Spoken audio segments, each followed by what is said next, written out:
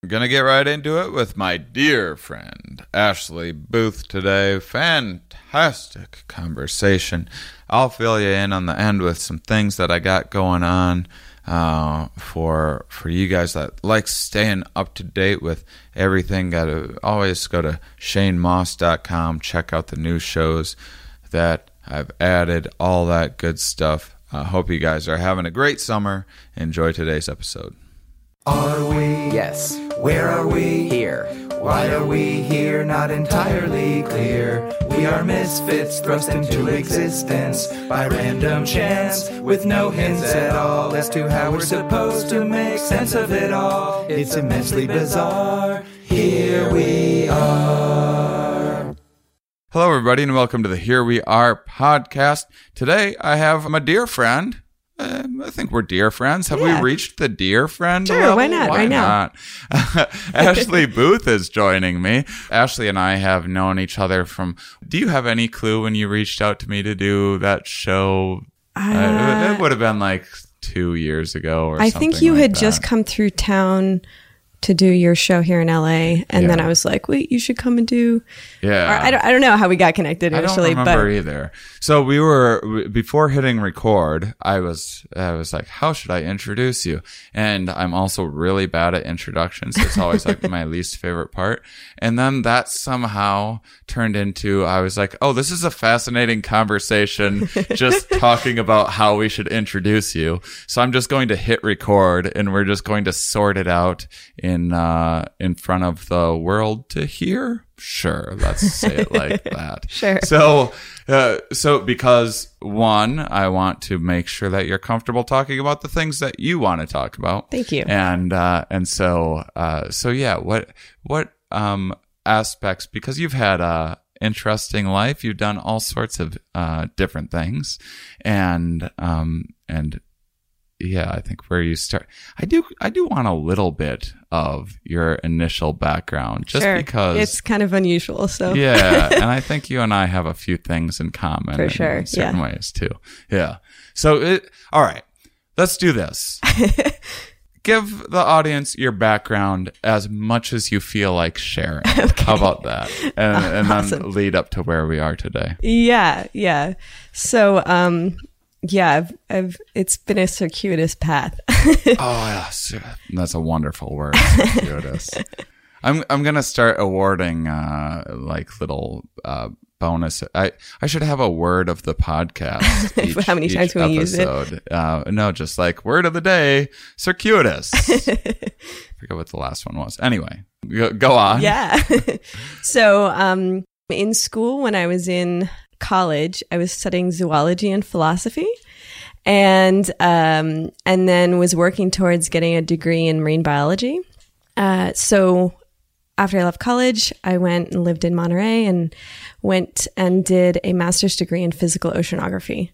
So I was studying squid in biology and ecology and loving it. And at the same time, it kind of in parallel, right after I left or got out of college, I went to Burning Man for the first time, my first or second year out of college.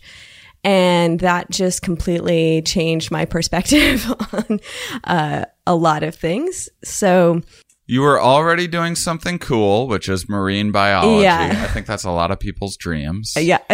And wasn't that what Costanza would lie to tell people, that he was a marine biologist in Seinfeld? I think that is the case. But a lot of people, my girlfriend often is like, I wish I would have done marine biology. That's what a lot of people say. The best response that I've ever gotten was like, I love marine biology. Here's my dolphin tattoo. And I was like, whoa, I don't need to see that. So, but I didn't work with dolphins. I was working with squid, but they're pretty cool too. Yeah. Then you went to Burning Man. Then I went to Burning Man, and just a really different perspective. Being in science and environmental science, it can be kind of depressing. Well, because the environment is getting very rapidly declined. Oh, because you're just studying death? Yeah, pretty you're much. Studying the death of the world. Is that, that's depressing to you? Okay, everyone has different sensibilities. Yeah, it was a weird being in doing research, because it was like, oh man, I'm finding an effect in the numbers that I'm seeing. Oh, that's cool. Cause I get, be able to publish that there's like something happening. The acidity of the ocean is going to kill us all. But it's bad things. So it was just like, oh, I don't feel good about this. And I actually did my thesis looking at oxygen and pH levels in the ocean. Oh man, I just hit it out of the park there, you nailed it. So I think, there was a bit of a cynicism that I had. I wanted to, get into environmental science because I cared about plants and animals and the environment really deeply, and had always had a really deep connection to nature. And my grandfather was a naturalist. And so we'd just go out to natural history museums and aquariums and zoos and just a lot around animals and plants. And so, can I ask you, favorite ocean thing? Was it the squid? Or I'll share mine. Please. It's easy. Cuttlefish. That's one of my top ones. There's they're kind of like they're from outer space. Yeah. I like, there's so many weird aliens inside. Yeah. I never understand why we're like trying to find aliens out in outer space. It's like, oh, there's so many just like in the ocean, super easy to access. We're like, yeah, we don't care. We want to find the ones that you can't find. Yeah, exactly. It's funny how whenever we think of aliens, we always kind of like project them to be bipedal kind of human like shaped things. And I was like, look at the diversity of animal life on this planet. Why would an alien necessarily look like a humanoid? It's kind of funny. Right. So, what is my favorite animal in the ocean? I'm really gonna put you on the spot. I know. I'm not good at superlatives. If you want, a few. You can name a few if you like. Okay. I'll loosen up the rule just this once. Yeah. Well, I had a really fun experience with a beluga whale working at an aquarium. They had them at this aquarium, and they had given them all these. They taught them sign language to a certain extent, so that when they made a particular hand symbol, they'd make different noises with their. It's called a melon that's on the front of their head. Yeah. And they would shape the melon and it would make the different sounds. And they're called sea canaries because they make all these radically different sounds. And their skin is like white rubber. When they like press up against the glass, it looks so crazy. Yeah. It's so cool. Mantis shrimp probably up there too. Those things are crazy. They have they can see, what are they? I think they have we have rods and cones in our eyes, and they can see I'm going to mess this up, but their eyes are amazing. Yeah. They can see a whole range more of color than we can. Right. And it's super cool. And they can crack glass with the sound of their, they knock their, forearms type things together. And it just makes this cavitation, and they can crack glass with it. It's crazy. Yeah, plus they look like something you'd see on DMT or something like that. Yeah. If you're in their eyes. Yeah, totally crazy. All right. Well, great answer.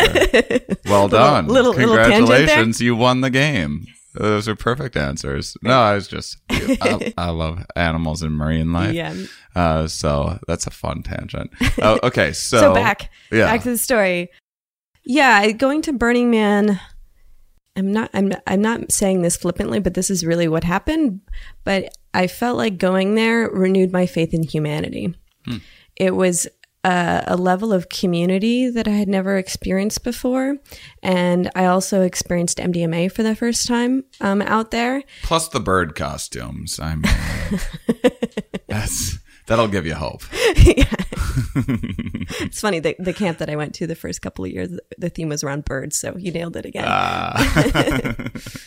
So yeah, So what was your first MDMA experience like? Can I? I'm glad, because I was like, I don't know how much I can ask you about this stuff. Some psychedelic researchers are like, I must never talk about the psychedelics that I have done in my life. Yeah. I am a professional. So it's nice that people get I've already been pretty public about that. So right.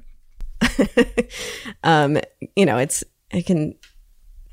could theoretically be just making up a story right now. Who knows? Sure. My first MDMA experience was a real like kind of keg party situation. It's like you've seen my act. I make jokes about that very thing. It's because I've done that, and that's where that joke comes from. So it was like I actually didn't have, not that it wasn't fun, but I didn't have the most positive relationship with MDMA because I was just like, that was fun. Like, who cares? I wasn't like learning anything from it because of the environment that I was in. Yeah. But Burning Man. For sure. Yeah. It was the good setting.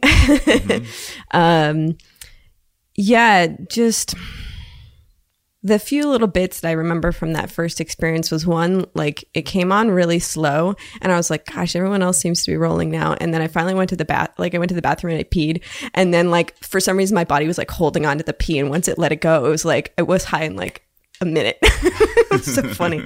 So then I think what really came to me was just a sense of generosity that I hadn't really felt before. I was never good at sharing when I was a kid. But brave of you to admit. My brother will tell you. I was like, he always shared his Halloween candy with me and I would never share it with him. But through that experience, I just felt like connected and wanted to, I don't know, it was a warm and heartfelt connection that I had never been able to feel quite that deeply before. And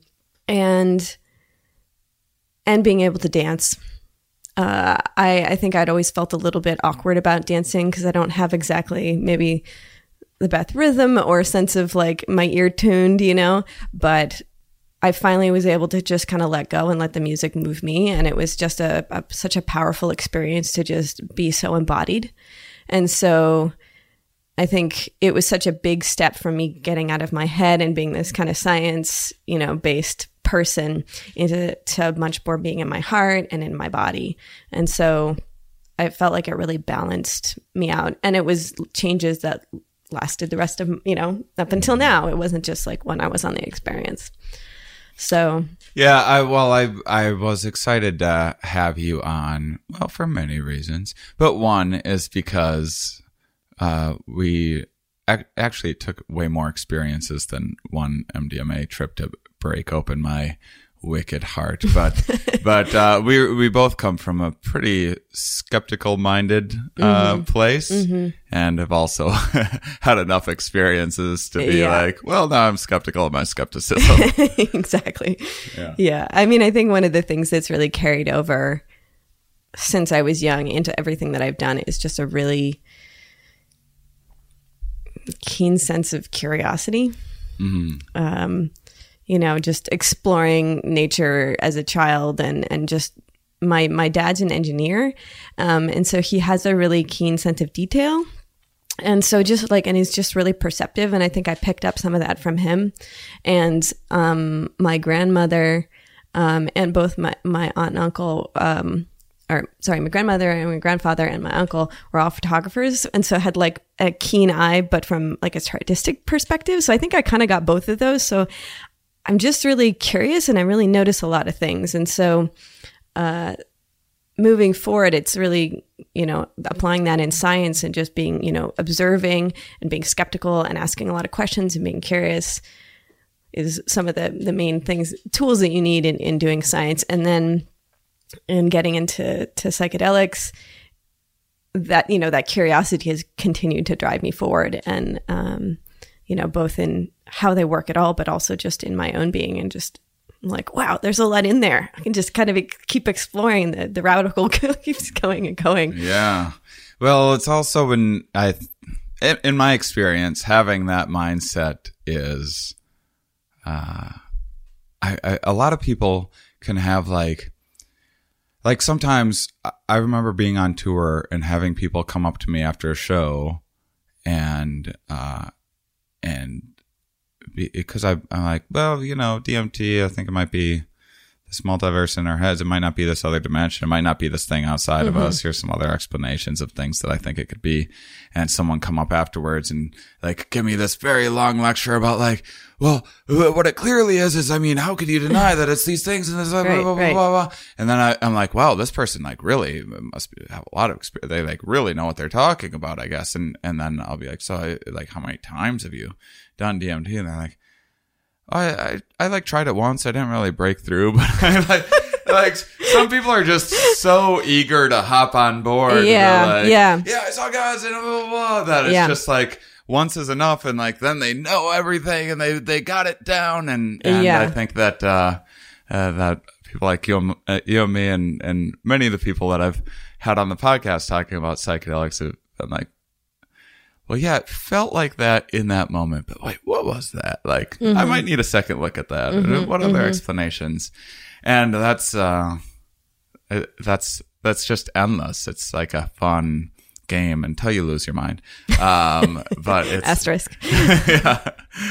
But it is just, like you said, it's endless. Both the inner exploration and tying to, I've been sharing my last MDMA experience. I'll cut it very short for the audience. That's now my third time telling this, but I just remembered a new thing.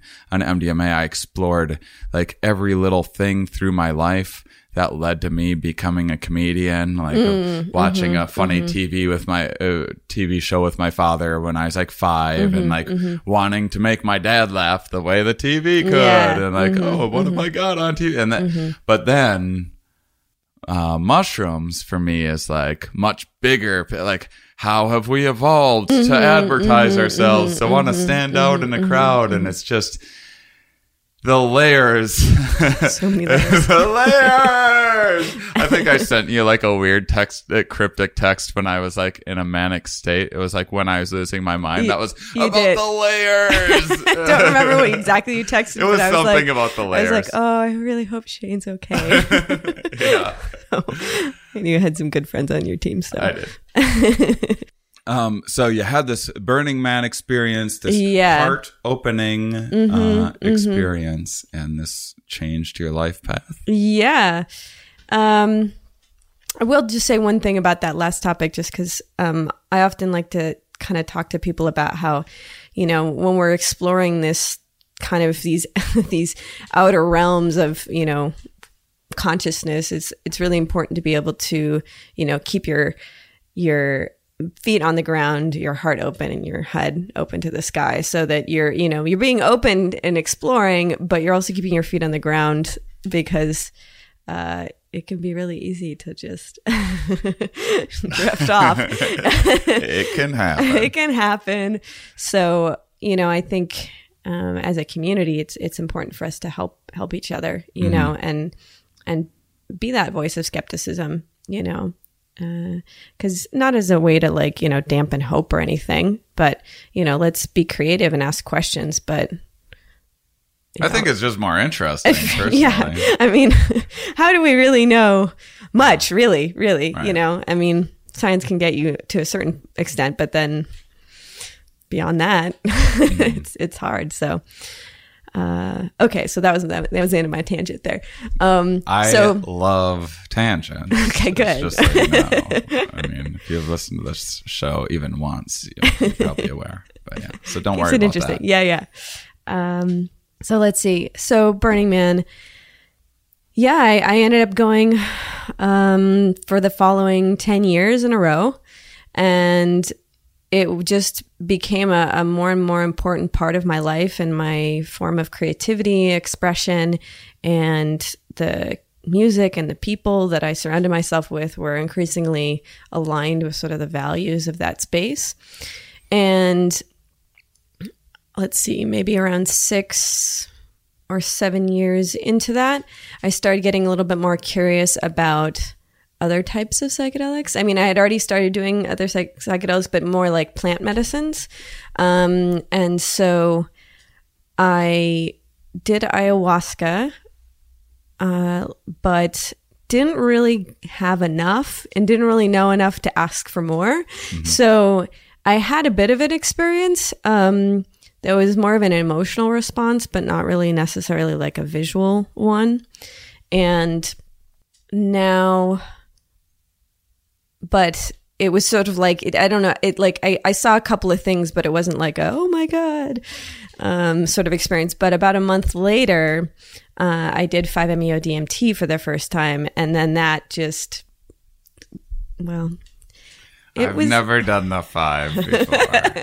I know, we've talked about this before.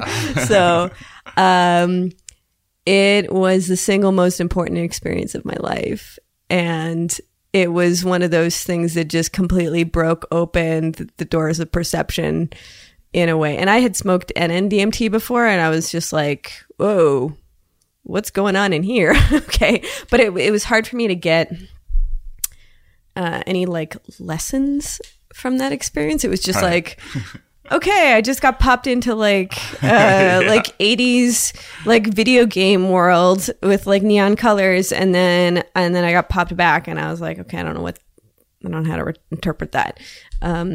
But 5-MeO was not. It was an emotional response. It wasn't again it wasn't visionary in that I saw like visions of like content, you know, like beings or whatever, but it was just an emotional feeling of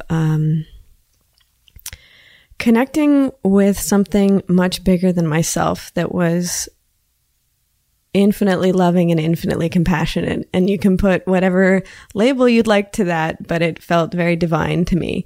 And that when I came back from that experience, it was a very challenging integration process, because I was working in science. All of my friends were scientists. Most of the people I was around were atheists. I was a really adamant atheist for a long time. And then, you know, I started doing some psychedelics. I started getting a little bit more agnostic, because I was just kind of thinking in the bigger, more abstract way. And then, but then this happened, and it was like such a different kind of knowing than just like, oh, I believe in something. It was like, it was a feeling that was deeper in my body. It didn't really have to do with my head. It had to do with like this emotional system. And it was such a gift, and has made me so much more loving with myself, with the people around me, so much more present and connected, and continues to be a driving force in my life. And so, you know, I don't know how to, you know, we've done a little bit of brain. Fine, I'll do 5-MeO, Ashley. Jeez.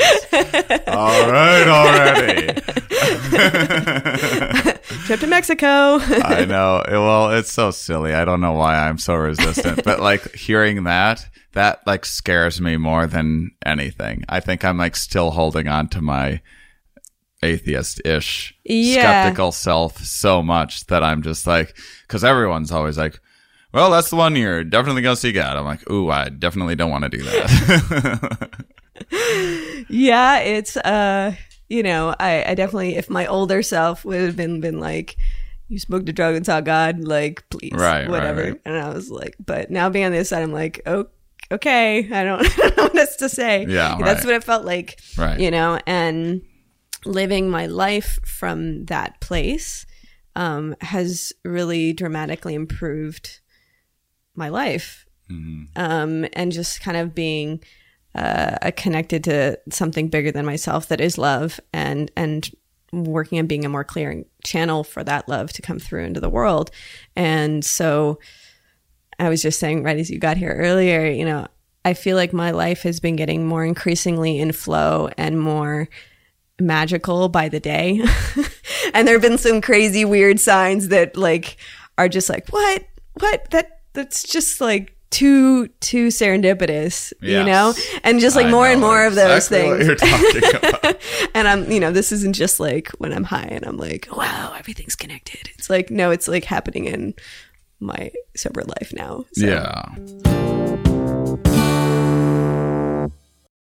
Hey guys, Randy and Jason here, and whether you're working from home or working on your fitness, you want what you're listening to be what you're listening to. Now, you don't want to catch like glimpses and little snitbits of like what snitbits, or tidbits of what your kids are listening to or anyone else. Everyone needs a great pair of wireless earbuds, but before you go dropping hundreds of bucks on a pair, you need to check out the wireless earbuds from Raycon. They are amazing. I've got my Raycon earbuds. They cancel out everything. Raycon earbuds start for about a half price of the other ones, premium wireless earbuds on the market. And they sound just as amazing as the top audio brands. You know, the newest model, the everyday E25 earbuds are their best ones yet. Jay, I love these so much. I'm using it nonstop, Brad. 6 hours of playtime, seamless Bluetooth playing, more bass, more compact design, gives you a nice noise isolating fit. I like that if you have one of them in, you can just use one of them. They're stylish and discreet. I love these so much. Now's the time to get a pair, the latest and the greatest from Raycon. Get 15% off your order by raycon.com /Starburns. That's by BUI Raycon.com, RAYCON.com /Starburns for 15% off Raycon wireless earbuds. I love these earbuds so much. I know you do too. I'm all about them, man. They're my reach. You know what you feel when you reach for them, and that's the thing you reach for. And that's my hike. Those are my hike earbuds. Those are my walking earbuds. By BUI RAYCON.com /Starburns for 15% off. Hey, I'm Andy. If you don't know me, it's probably because I'm not famous. But I did start a men's grooming company called Harry's. The idea for Harry's came out of a frustrating experience I had buying razor blades. Most brands were overpriced, overdesigned, and out of touch. At Harry's, our approach is simple. Here's our secret. We make sharp, durable blades and sell them at honest prices for as low as $2 each. We care about quality so much that we do some crazy things, like buy a world-class German blade factory. Obsessing over every detail means we're confident in offering a 100% quality guarantee. Millions of guys have already made the switch to Harry's, so thank you if you're one of them. And if you're not, we hope you give us a try with this special offer. Get a Harry starter set with a 5-blade razor, weighted handle, shave gel, and a travel cover, all for just $3 plus free shipping. Just go to harrys.com and enter 8989 at checkout. That's harrys.com, code 8989. Enjoy.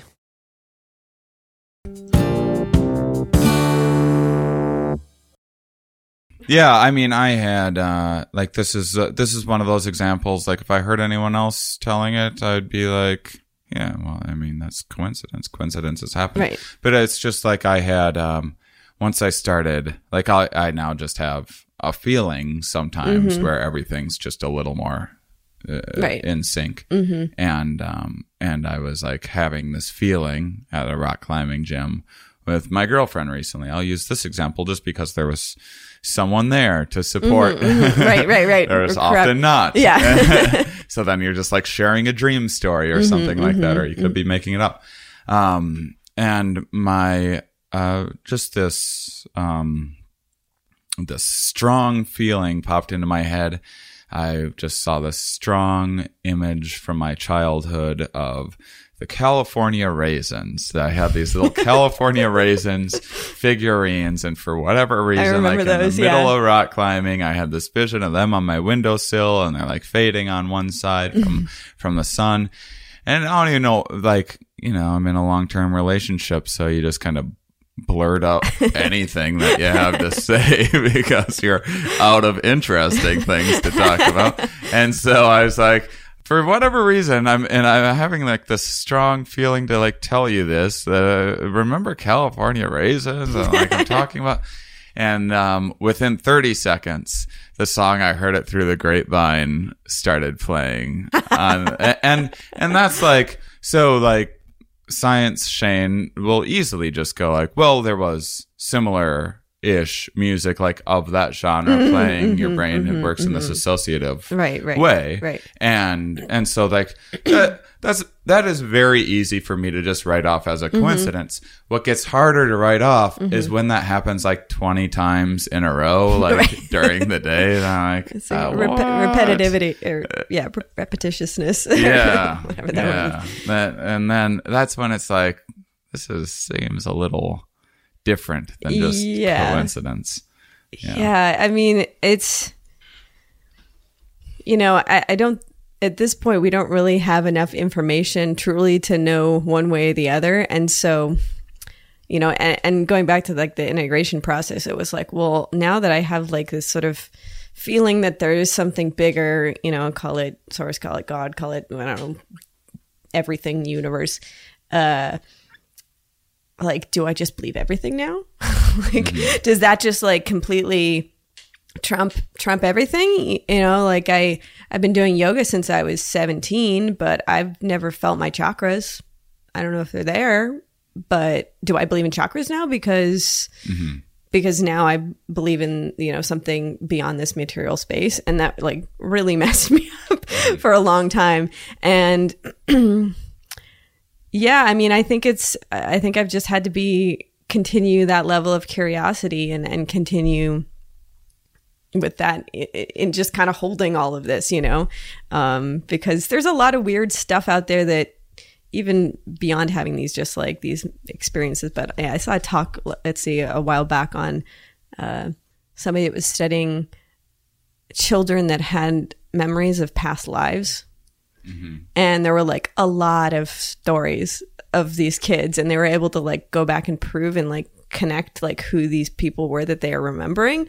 And like for me, that was like, whoa, like that's actually kind of something a little more concrete than we can actually measure than, you know, maybe a subjective experience, you know, because it was a lot of numbers. So I don't know, that was just something that kind of stuck in my head. Yeah, that was part of the difficulties of my experience, which I thought was really quite interesting. It was a little scary, but it was. I mean, it wasn't that different from what you're. I mean, I think that you know, you live your whole life, and you're a lot of the computation that's happening in your brain is this kind of probability assessment, like 100% of the time so far, this force has been pushing me down against the ground, and so I don't really think about what would happen if I just started flying around, you know, and there's just lots of things like that in life that we've picked up on this rule book and these patterns of how life works, and then you have an experience like that, and you're like, oh well, now I have to throw out the rule book and start all over, right?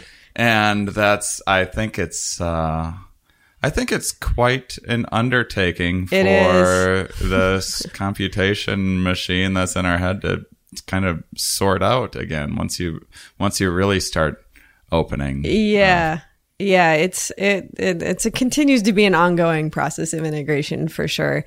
But I do know that my life continues to be more amazing the more I be in a loving space, you know? So it's working for me. And, okay. So, and then I guess just as a little like safety PSA announcement about 5-MeO. I was wondering when it was I gonna know. come. So yeah, because you have to drugs are very dangerous. Blah, blah, blah, blah. Well, 5-MeO is really important to have a trained facilitator. So please, anyone who's listening to this, don't seek it out and do it on your own, because you do leave your body, and you need someone that's going to be able to take care of your body and know how to handle, you know, you possibly, you know, having your ego dissolve and all the emotions and everything that comes along with that. And so it's very important to seek out someone that knows what they're doing. So, and then there's also, I mean, isn't there, and you know, any of this, I forgot to tell you earlier, but we can always like delete any of this out if need be, because I actually don't know what I'm talking about right now, what I'm about to say. Isn't there some sort of controversy with like some of these frogs possibly going extinct and stuff too? And like, or like, so yeah, I mean, so 5-MeO is a very strong tryptamine chemical that's found in the bufotoxin of the Sonoran desert toad. And it can also be synthesized from plants or just made like as a straight up chemical. But the toad habitat has been a little bit, you know, it continues to be encroached on. There are concerns about sustainability issues. There's also, with rising interest in this stuff, then, you know, people that are poor Mexican, people living across the border in the homeland of those toads, then, they know that this stuff is valuable and may not be collecting the material. It doesn't kill the toads to extract it. You just pinch their glands, but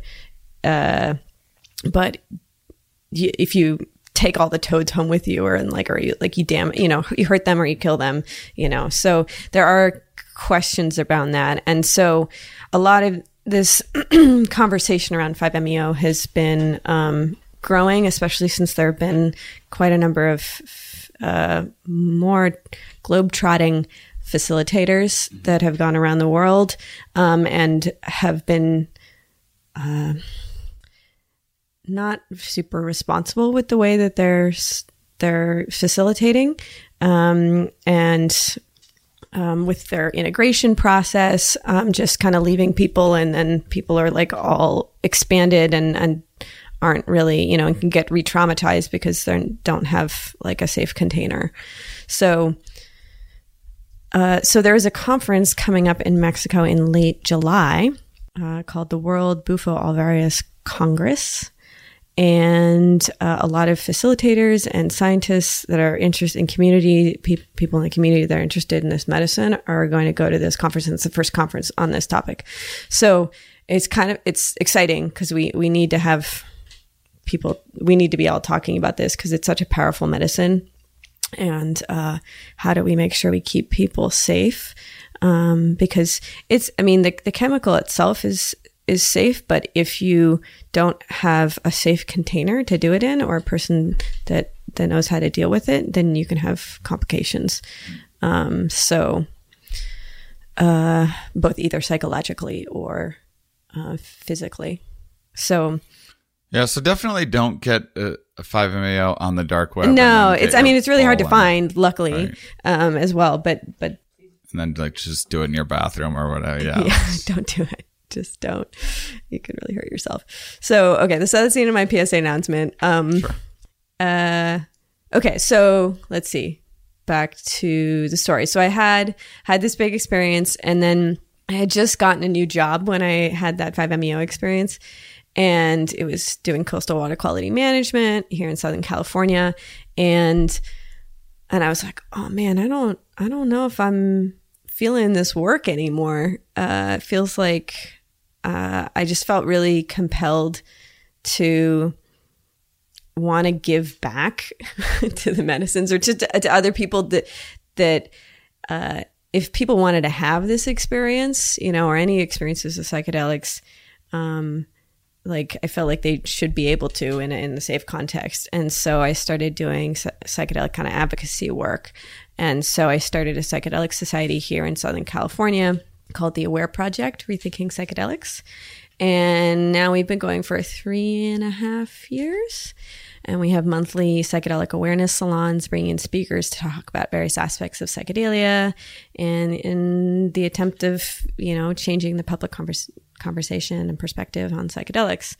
So, so in the last couple of years, I've created this community space. And before I started this, there wasn't really people gathering around this stuff and having conversations. There were burner parties where people were doing this kind of stuff. And in San Francisco, there were psychedelic societies and other types of things going on up there, but there wasn't really anything happening down here in LA, and it's such a huge population center. Mm-hmm. So it is so strange. It's California too. I think it's just because it's so hard to get around here.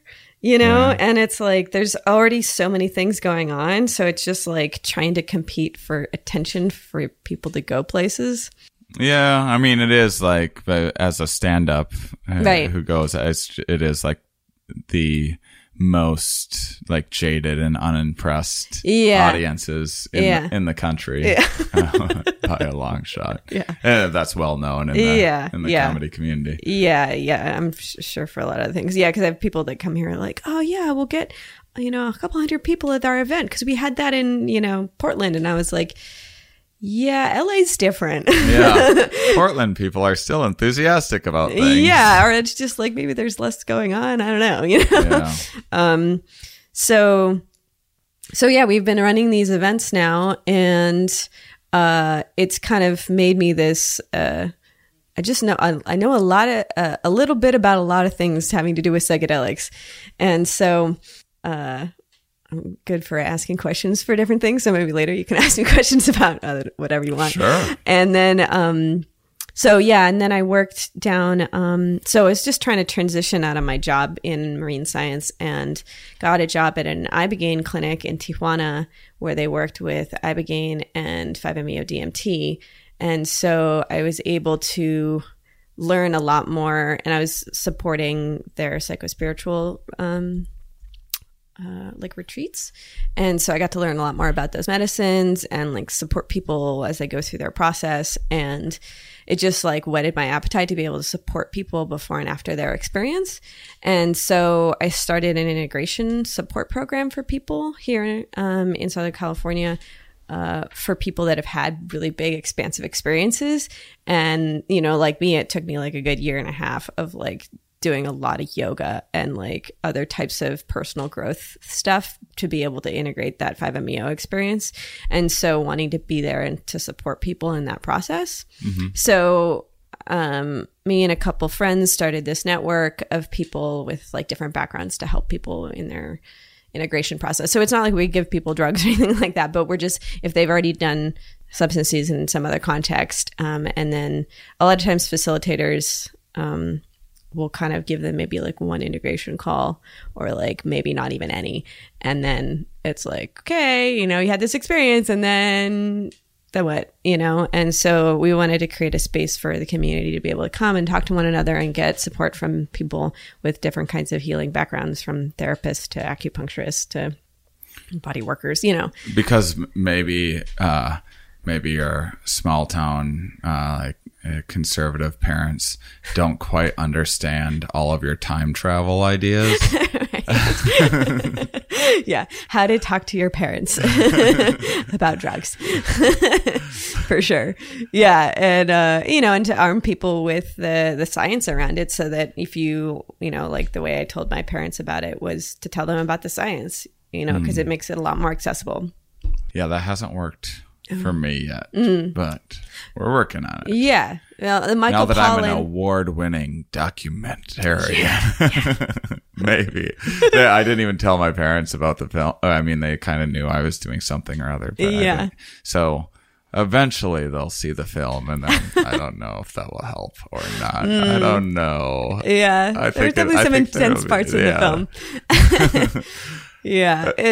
But it's also, I think, I mean, we can still change some things too, but I think as you're talking, I'm like, I mentioned the importance of integration at the end, but we never, I don't know. There's just so many things to cover in the field, and I do think integration is something that gets neglected so much because people are like, you know, I even had jokes about like, what if you stay like that forever? And that's like not what happens, but you're have these experiences. You're going to change.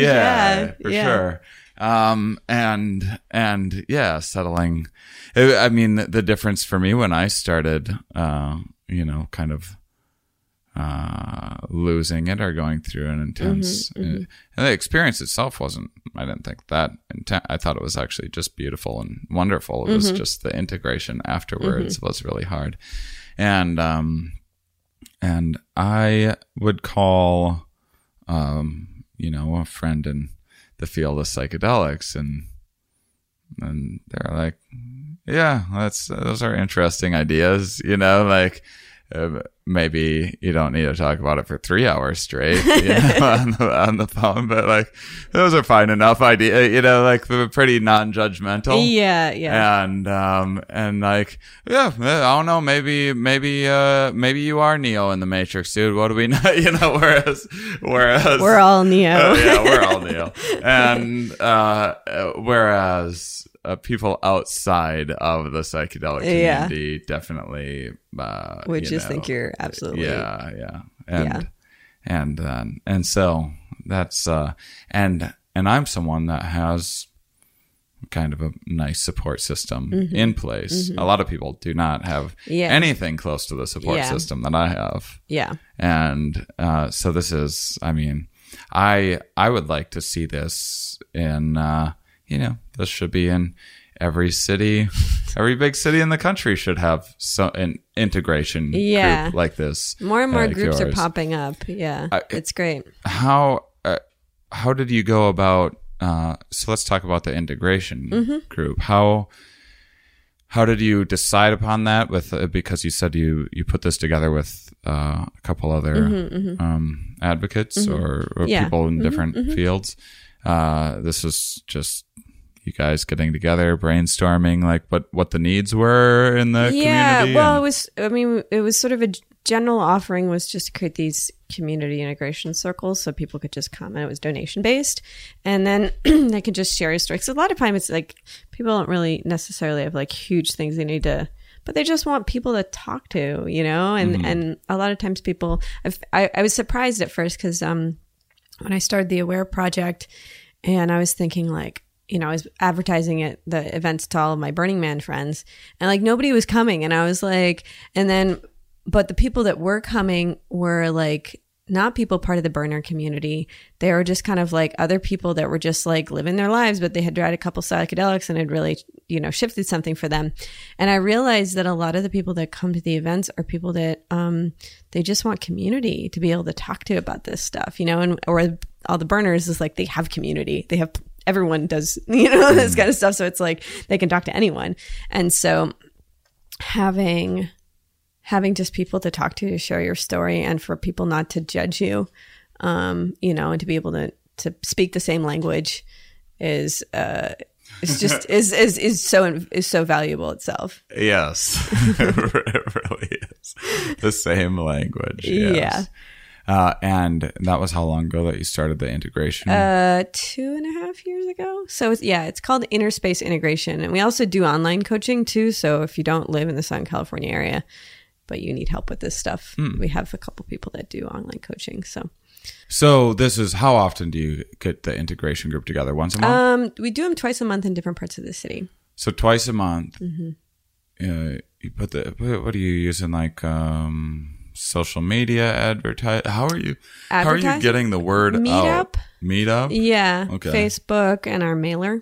Are you able to like say on Meetup, like, wait, what do you call it? Psychedelic integration circle. Oh, really? Yeah. Oh, okay. Yeah. So I mean, we're not, because we're not doing anything illegal. We're just talking about drugs, but we're not like, nobody's arriving on them. We're really strict about like the parameters of what the space is that we're creating. So we're like, please don't try and like find stuff here. Don't ask anyone like where to buy drugs, and like, it's rude. Right. So we've I'm asking because I'm sure there's I know I have a lot of listeners that for sure that are probably thinking about or seeing a need for something similar in their community, and could maybe do something to get the ball rolling. Yeah. And there's definitely lists online. We have one on the Aware Project website of psychedelic societies all over the U.S. It's pretty up to date. There's also one, if you kind of dig around, on Michael Pollan's site after his book came out a month ago, on changing your mind and psychedelics, which has been going bananas. Yeah, everyone's all Michael Pollan's all the rage. I know. We got him. We got Pollan on our team. Yeah. Well, he's been on our team for a while, but him being openly on the team, I see. It's kind of a big deal. Yeah. So there's also a list of psychedelic. Kanye West is starting to. Have you heard? Now that it's cool. I haven't. Yeah. I haven't heard it, but someone told me on his album now he's talking about like DMT and like other psychedelics. Like, I mean, I find the guy irritating, but I think he's opening up about being bipolar and talking about psychedelic experience. Yeah. Maybe call him up and give him some tips. Yeah. So, but it is, it's both unfortunate that the world is such that that like people listen to famous people more or whatever, but it's also when it does happen that someone is in a position to speak to large groups of people and is able to get the word out about something that is beneficial like this. It is exciting. It kind of like it's at least a bit of a balancing force against sort of more political lobbying and propaganda from that perspective. Yeah, my next tour is all going to be about the wonders of pharmaceutical drugs. I'm just going to be singing the praises of I did okay on the psychedelic tour, but like I think the pharmaceutical tour is where the money is at. I'll make more in a night than I made in that entire tour. I'll be flying around in private jets and whatnot. Exactly. So you have the Aware project, you have the integration. Interspace integration. Interspace integration. And then do you want to talk about some of the other stuff you're involved in? Yeah, so I've got a lot of hats. Yeah. So I'm also working with MAPS on their clinical trial of MDMA-assisted psychotherapy for the treatment of PTSD. And I believe you had my colleagues on the show recently, Cole, Marta, and Shannon Carlin. Yeah, they were terrific. Yeah, so we're never recording outdoors ever again. There's like planes and stuff. Well, right over, where our offices is really close to the airport. What a beautiful office too. Yeah. I was like, holy crap. I've never been to a doctor's office appointment or a therapy session where I'm like walking into a mansion or something. It's pretty special. Yeah. It's been really amazing. So I've been working on the team for about a year, and at Cole's suggestion, he was like, go back to school now. Go get your master's, and then once you get out, we can help you get your hours to become a therapist. And I was like, okay. So I'm in grad school right now, in social work to become a therapist, and I've got one more year left. And then you'll busy. talk to my girlfriend, and she'll be like, "Don't do it." She's a social worker, and she's well, I'm not really doing like the real social work. I mean, I'm really glad that I'm getting like a much more of a kind of but a diverse education than you would with maybe a marriage and family therapy degree.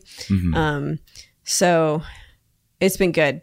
But either way, you're becoming a therapist. But I'm obviously moving into, this nascent field, because as soon as I get out of school, I will be just kind of in time for us to go into expanded access, which they talked about on the podcast last time, which is basically like if all of our data look good for the MDMA therapy, or they continue to look as good as they do, it would be unethical to hold back the treatment while the bureaucratic system does the paperwork to make it change the scheduling of MDMA.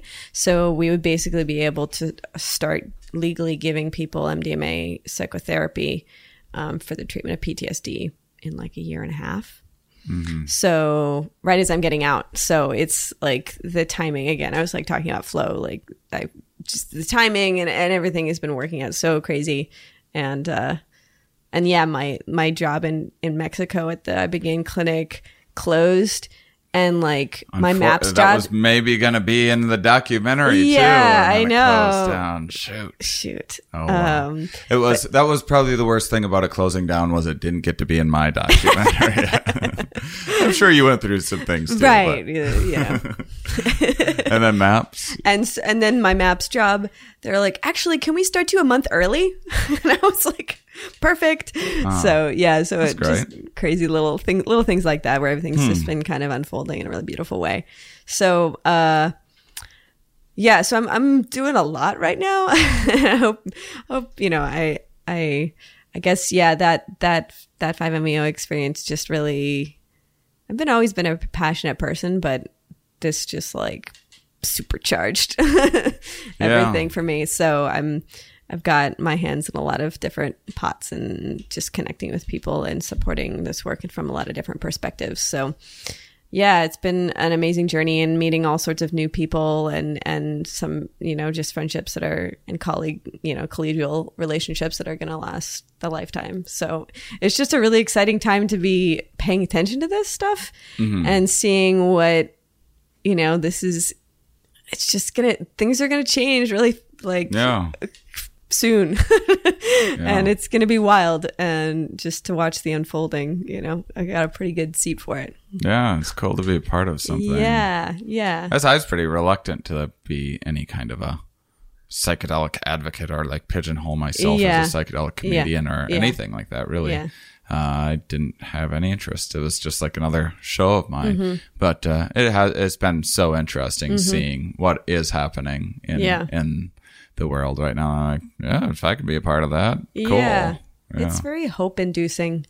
Well, it's just I'm a person who is I'm not a terribly excitable person, and I'm a pretty even keel, laid back guy, which is not a bad thing or necessarily a good thing. It's just kind of how I am. But I do, where I struggle sometimes, is the old passion reservoir starts drying up sometimes, and psychedelics have been good at filling that and kind of giving me direction and a sense of purpose, whether it was down the wrong path or whatever. It was it's still to feel something and to be motivated and passionate about, because really humans are a unique species in which we can follow a great many number of paths, and it doesn't even necessarily need to be the perfect path or whatever, as long as you kind of keep on chugging along. And it's the anhedonia that's always like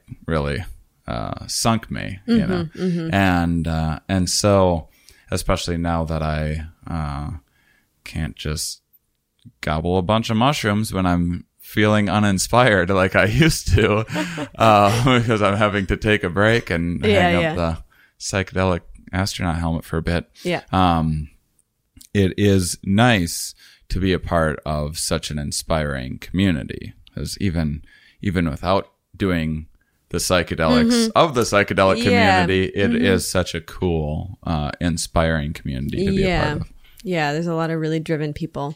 It's nice to be a part of, and everyone's just really fascinating because a lot of people have come from like different fields or all sorts of things and have all these different talents, and just like, wait, you also know how to surf and DJ. All right, so many layers. It's so cool. Yeah, I can whistle with my hand. Nice. I know the surfing sounded cool until you heard that. I saw the look on your face just blowing away. Whoa. so many unique talents. Where can, first off, you're also welcome to just talk about and cover anything that we haven't covered that you want to plug. And we don't necessarily have a time limit, but we're we also can wrap up whenever now. This podcast is all about freedom.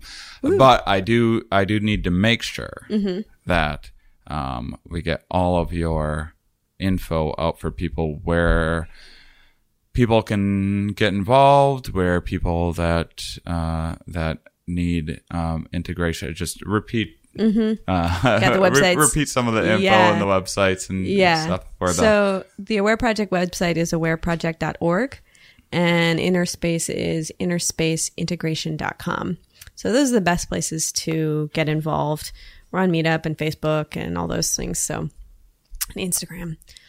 So that's the best way to get involved and just to become part of the community, essentially, or to get support if you need it. I have a question for you. Great.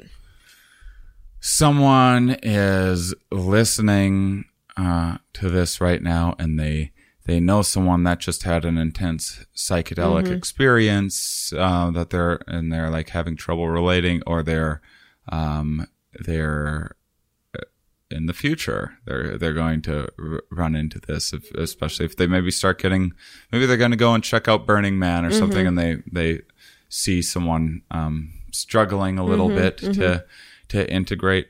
What are some qualities and kind of traits and techniques that you've seen applied in the integration. Kind of, you mentioned kind of, I mean, I think the rule of thumb is to really just be a good listener, right? Not try to push things one way or another. Do you have any other, in terms of it, also in terms of like, how do you know when someone needs more help?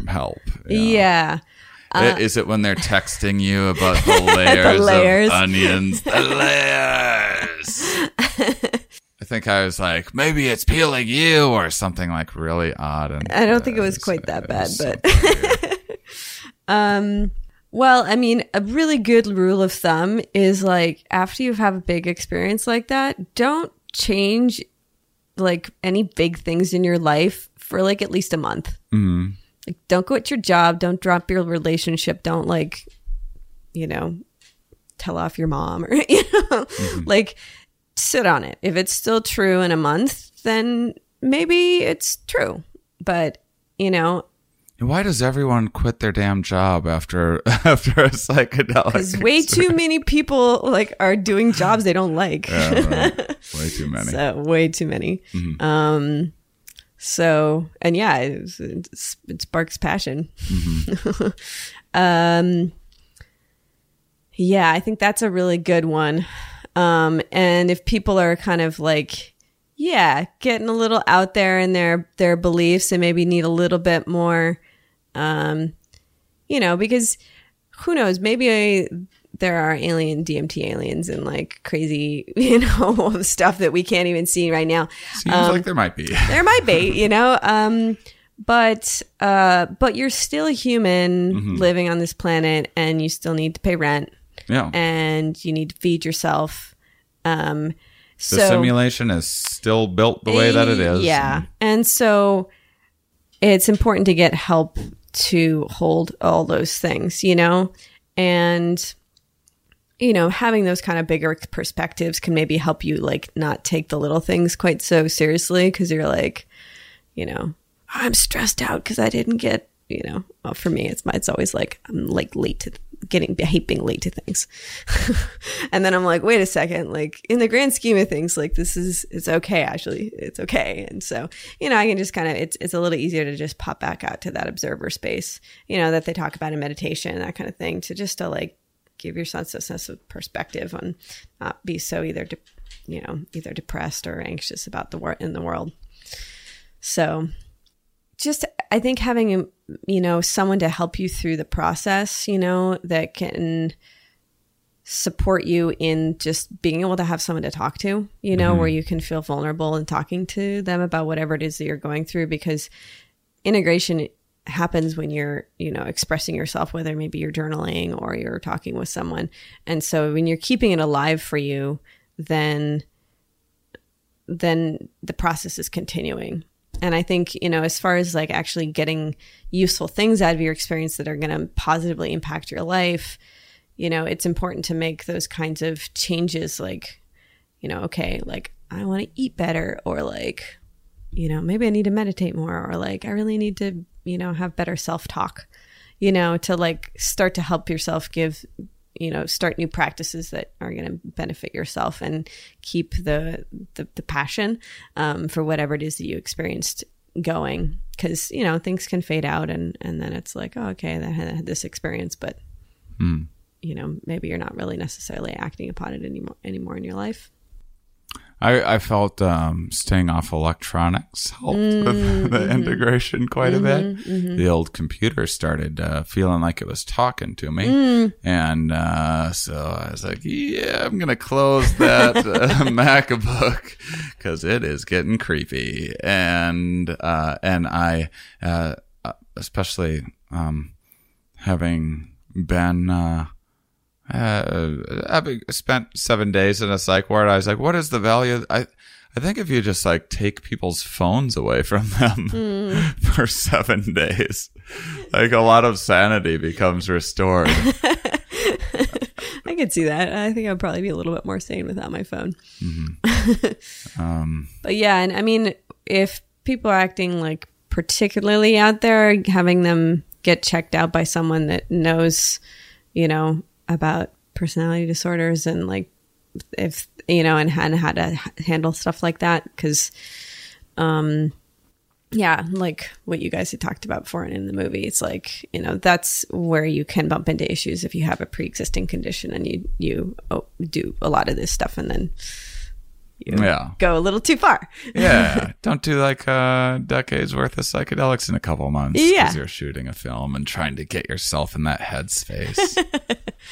Things like that. But that is a I mean, I also, not that I didn't know better anyway, but I'd also like heard so many stories.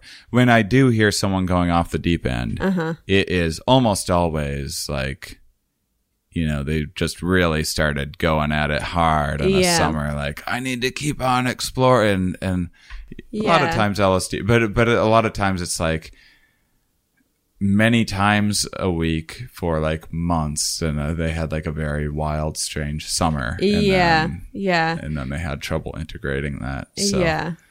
I mean, integration takes a long time. And, if you're just kind of chasing the more of an experience level, you're not integrating what like it's not making you or your life better, like what are you doing? Get into the truth. Maybe, but how do you know it's the truth? It's all subjective. So it's like, I mean, I don't know. I mean, I maybe you can like answer some questions for me because like in DMT space, like I've done it, I've smoked it 4 times, and like I get in there and I'm like, okay, this is interesting, but I feel kind of uncomfortable here. I'm like kind of ready to go back now, and whereas I feel like the people are really into it, it's like TV for them. Like they get in there and they're like, whoa, and then they're out again. It seems like it's almost entertainment. So I don't know.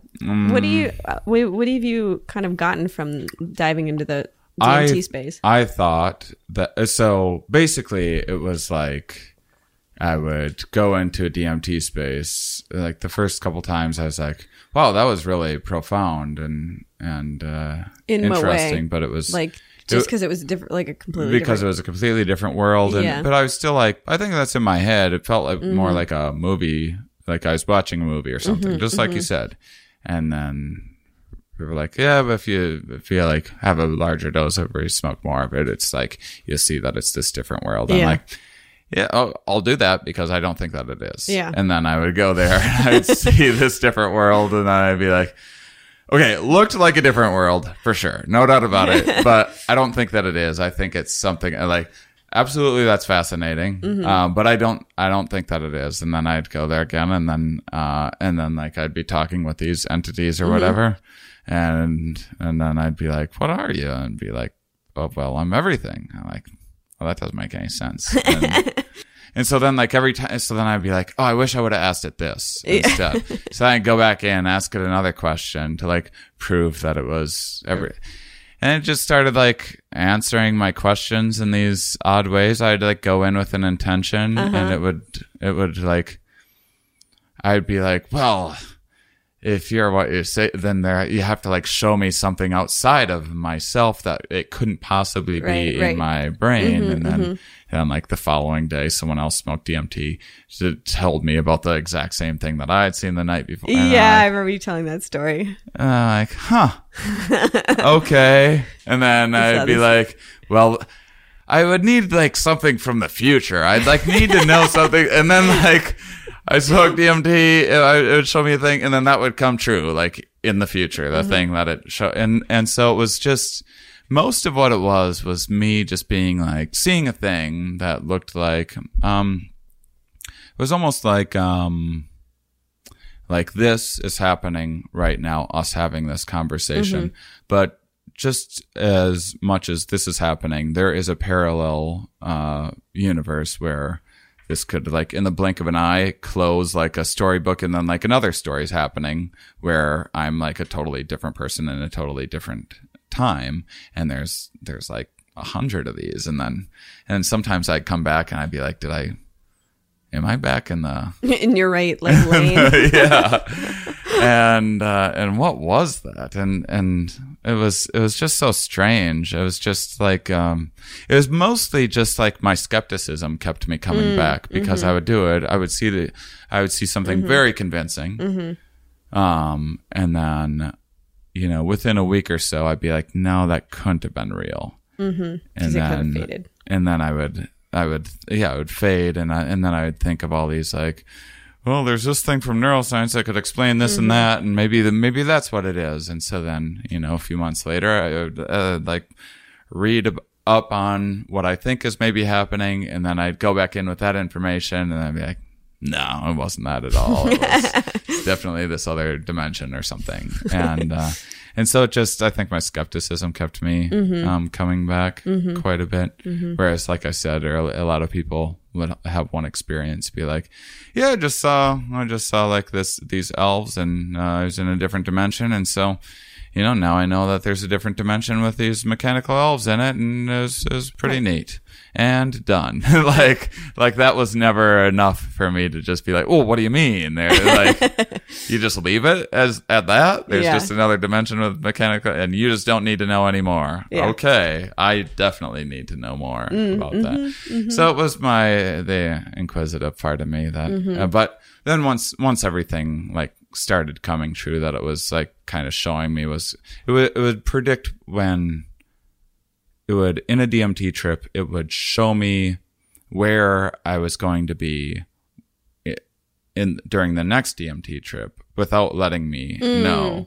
Like I would come out of a DMT trip and I would look, like say I smoked DMT with you right now, and I come out of it and this thing in your window, this art thing that I've never seen anything like it before, would be this like symbol that it was like really impressing upon me to look at and remember from 3 months ago and it didn't, I was like, why? Like, I don't understand the significance of this. And it was just like, remember this. And 3 months later, I'd smoked DMT, and the very first thing that I would see is that thing. And that's when DMT started getting kind of creepy. And so that's when I started slowing down a little. It got a little too real. Yeah. Yeah, I mean, at least with that one, I'm much more like cautious with it, because, I mean, but man, it definitely curiosity provoking. Yeah, and there's like more research that's. I mean, you are right in which, like, well, if it's not doing anything to better your life, like, I can't really tell you anything that DMT's necessarily done for my life other than made it way more interesting. But outside of that, it's not like mushrooms or MDMA or something like that were really these life lessons that were very changing and everything. So now talking to you, I'm like, maybe I gotta try the 5. I mean, I eventually. Do have once I'm sure that my feet are on the ground firmly and all of that. Yeah. Good point. I do have friends that have had, like, they've met like entities in that space that have like told them to do Kundalini yoga or like taught them mudras and like yoga breathing and stuff. So like, and they like got a lot out of that, because like my friend and I did Kundalini yoga teacher training together, and like it's really improved her life. So, when I ask DMT what it wants me to do, it just says that it wants me to put everything, like, explain it to people. Well, so you're doing to get it. more people to do it. I'm like, what? I don't think. I remember the first time it started saying that, I was like, explain what? Exactly. Like, put what into words? I have no idea what that was. There aren't words for that. But I've tasked myself with figuring out how to articulate those experiences. It's weird. It's totally weird. And I still feel like, I mean, looking at artwork, I still haven't found any artwork that looks like quite exactly like what I see. But I don't know. I kind of usually go to sort of a similar place that's not all that expansive. It's like I go into this like white and black checkerboarded box with like entities sort of like that will just sort of come in and kind of like look at me like I should be understanding what they're communicating, and I just don't. And then I'm like, I feel weird. Like, I feel like I shouldn't be here. To me, it is nothing is more clear or more real when I'm there. Like this world seems much more confusing than that world does to me. Yeah, fascinating. Real clarity there. Yeah. Huh. Yeah. I feel like I should go back in at some point again, but I just haven't. Well, we have many years. Yeah, I got time. So, but I mean, my main thing, you know, like whatever it's, I mean, at the core, the scientist part of me is still very active, and like it irritates me or like irks me or whatever to no end that we can't do more research on this stuff. Right. Like, it's probably one of the more interesting things that we can do research on. And to say that that the government won't give us, because that, you know, all the research that's being done right now, it's been done through private funding. You know, anything on Schedule 1 is not funded by the government right now. So to not be able to get more funding to be able to do research on this stuff, like, that's what irritates me the most. Like, let's figure out the safety stuff around this stuff. Let's figure out what this can be helpful for, because it's clearly helpful for a lot of things, you know, and there's like a lot of anecdotal material, which is not necessarily data per se, but it's at least pointing in some direction that we can explore more in and could be very beneficial, you know, in the right context. Yeah, I don't see a whole lot of. I don't understand what the disadvantage to descheduling it and having more research done would be. I mean, certainly in the 60s, I don't like conspiracy-ish stuff, but I could at least understand if you're the establishment to not want a bunch of people that are anti-establishment. But now you have nothing to lose. Like, nobody likes the establishment. There is no one like on either part. No party likes the establishment anymore. Like, if you're a politician, you're going to be like hated regardless, and people just aren't really falling in line so much like they used to anyway. So I think it's sort of like the government having to say that they were wrong about something. Oh yeah, you know, because when MDMA, you know, if all things go as planned, when the MDMA assisted psychotherapy for the treatment of PTSD trials finish up, what will happen? So MDMA is Schedule 1 right now, and it would be going to Schedule probably 3, which means that it can be done under the supervision of a trained professional. And so that will be the first time in history that a Schedule 1 substance has come off the Schedule 1 list.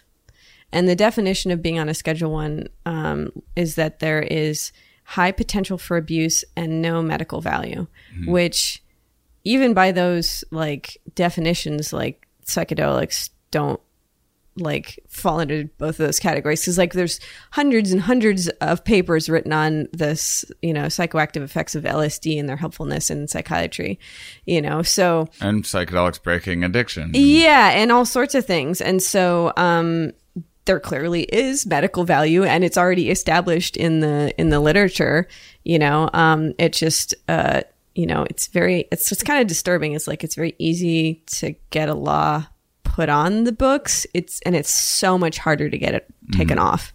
And so, but at this rate, I don't know, MDMA might beat cannabis in getting off Schedule 1, you know, but if we can at least start to open up these conversations around like, let's take a look, what is on the Schedule 1? And like, does it actually even fall under the categories that you're saying that it falls under, you know? Yeah, they use Schedule 2 drugs to study addiction because the cocaine is far more addictive, and everybody knows that. Especially the scientific community knows that this is a highly addictive drug, so we use it to study addiction, which also people recognize that studying addiction is a valid thing to do and an important thing to do. And so none of it makes, like, if say mushrooms or something were like really addictive, which is absolutely preposterous.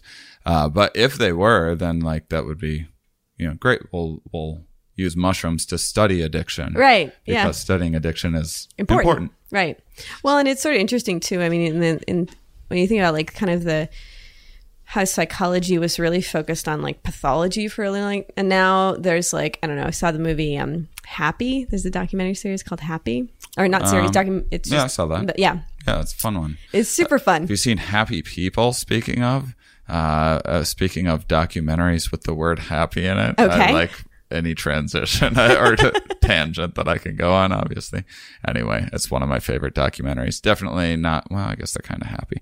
It's about this guy in Siberia that just like lives by himself and like survives. Like he like makes his own like canoes out of with like an axe and cutting down a tree, and he just like chops it into a canoe with his axe and just has like a dog, and it's the most amazing thing that I've ever seen.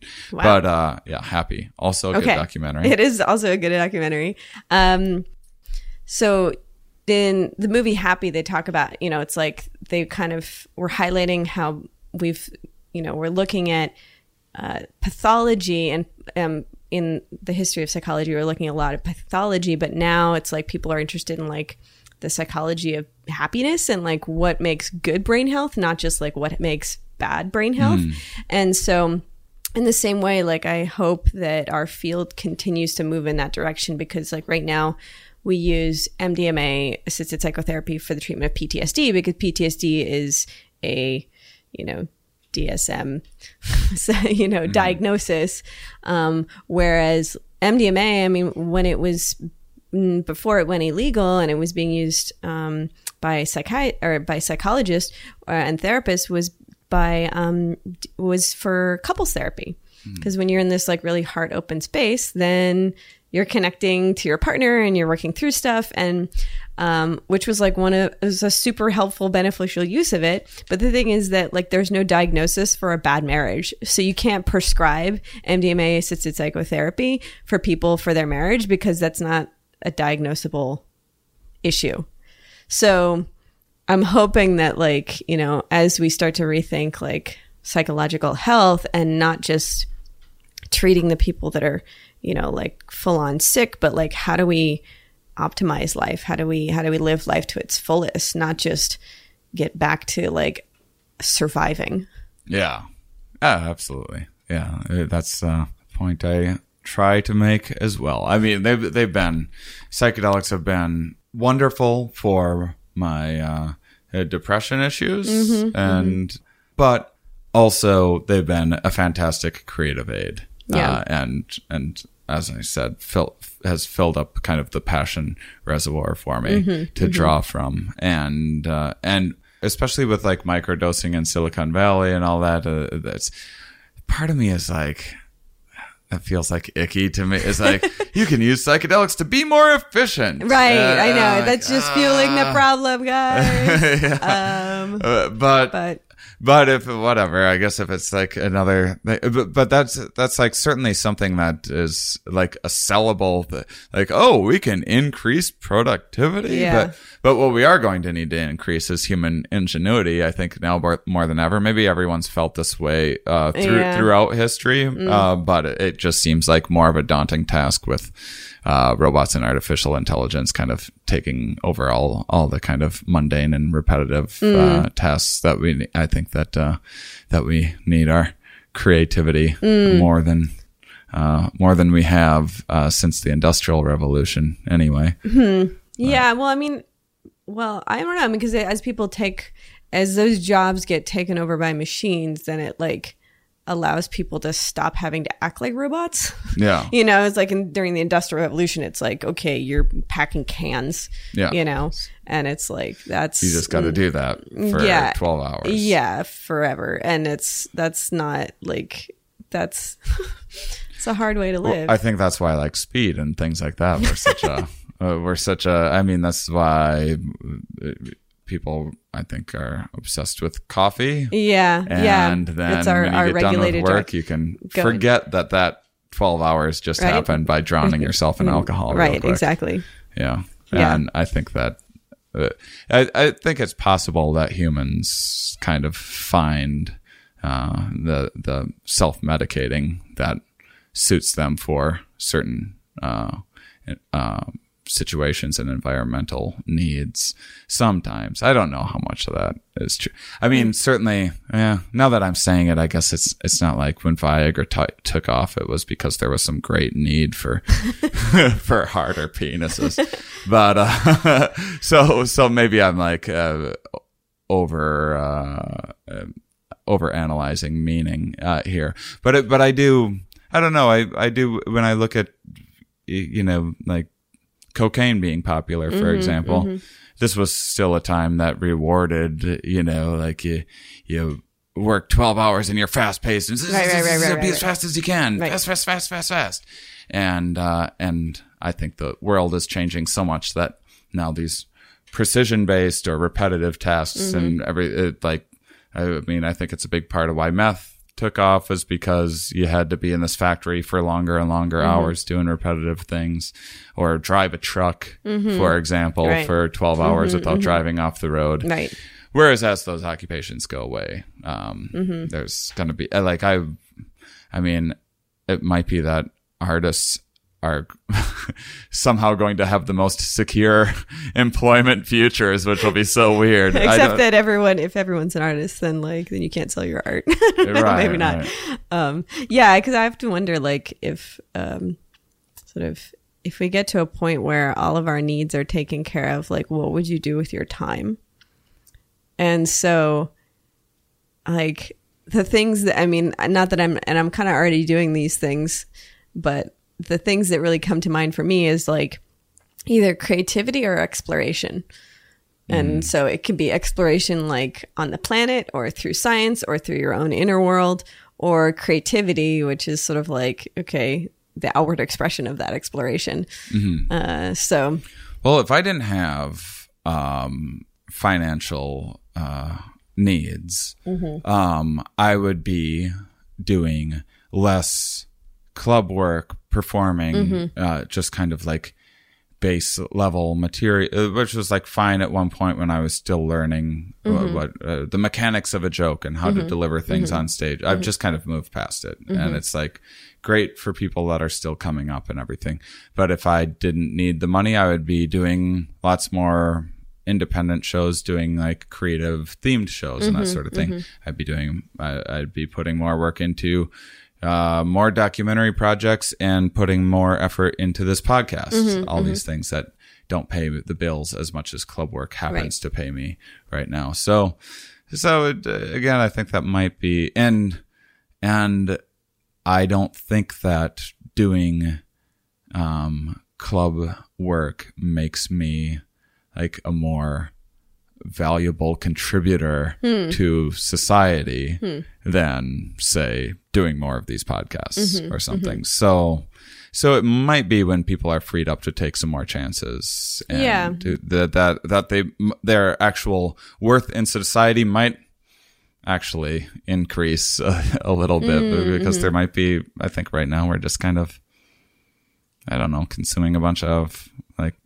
bland nonsense that we don't need. And I don't know, who knows, but I'm just hoping that we're all going to be wearing bird costumes, and watching ocean life documentaries while on mushrooms very soon. I feel like I kind of do that pretty regularly, actually. I was yeah, you can do that, Burning Man. And one of my favorite ways to end a trip at home is to maybe watch nature documentaries and just get wowed by nature. And I'm oh, this is so cool. I love nature. Absolutely. Yeah.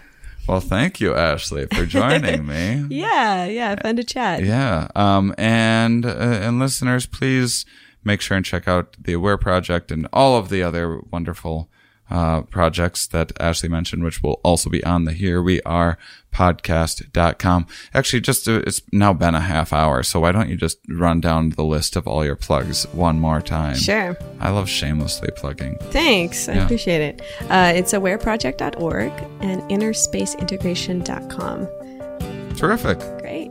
And thank you, listeners, for being such wonderful, curious people. I'll talk with you next week.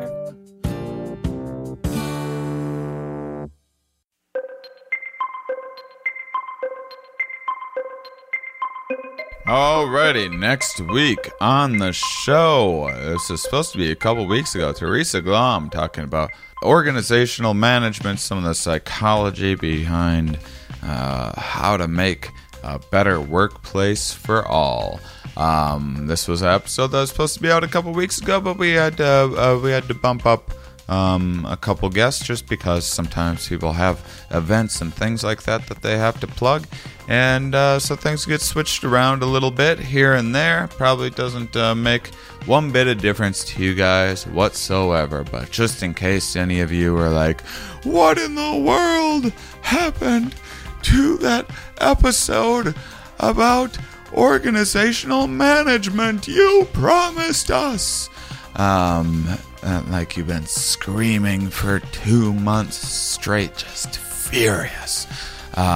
So that's what happened there. I have a bunch of shows coming up this July. I'm super happy with where my current stand-up act is at. Man, about 9 months ago, my regular old club act, I wasn't feeling it. I didn't know what I wanted to say.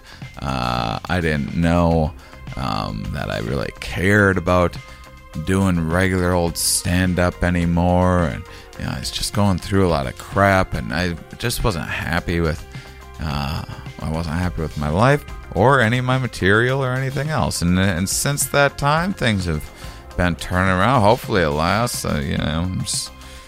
Might be getting slammed right back down to the bottom of the abyss one of these days, out of nowhere. Who knows? But right now, things are feeling good, kind of clicking into place. Pretty happy with the old club set.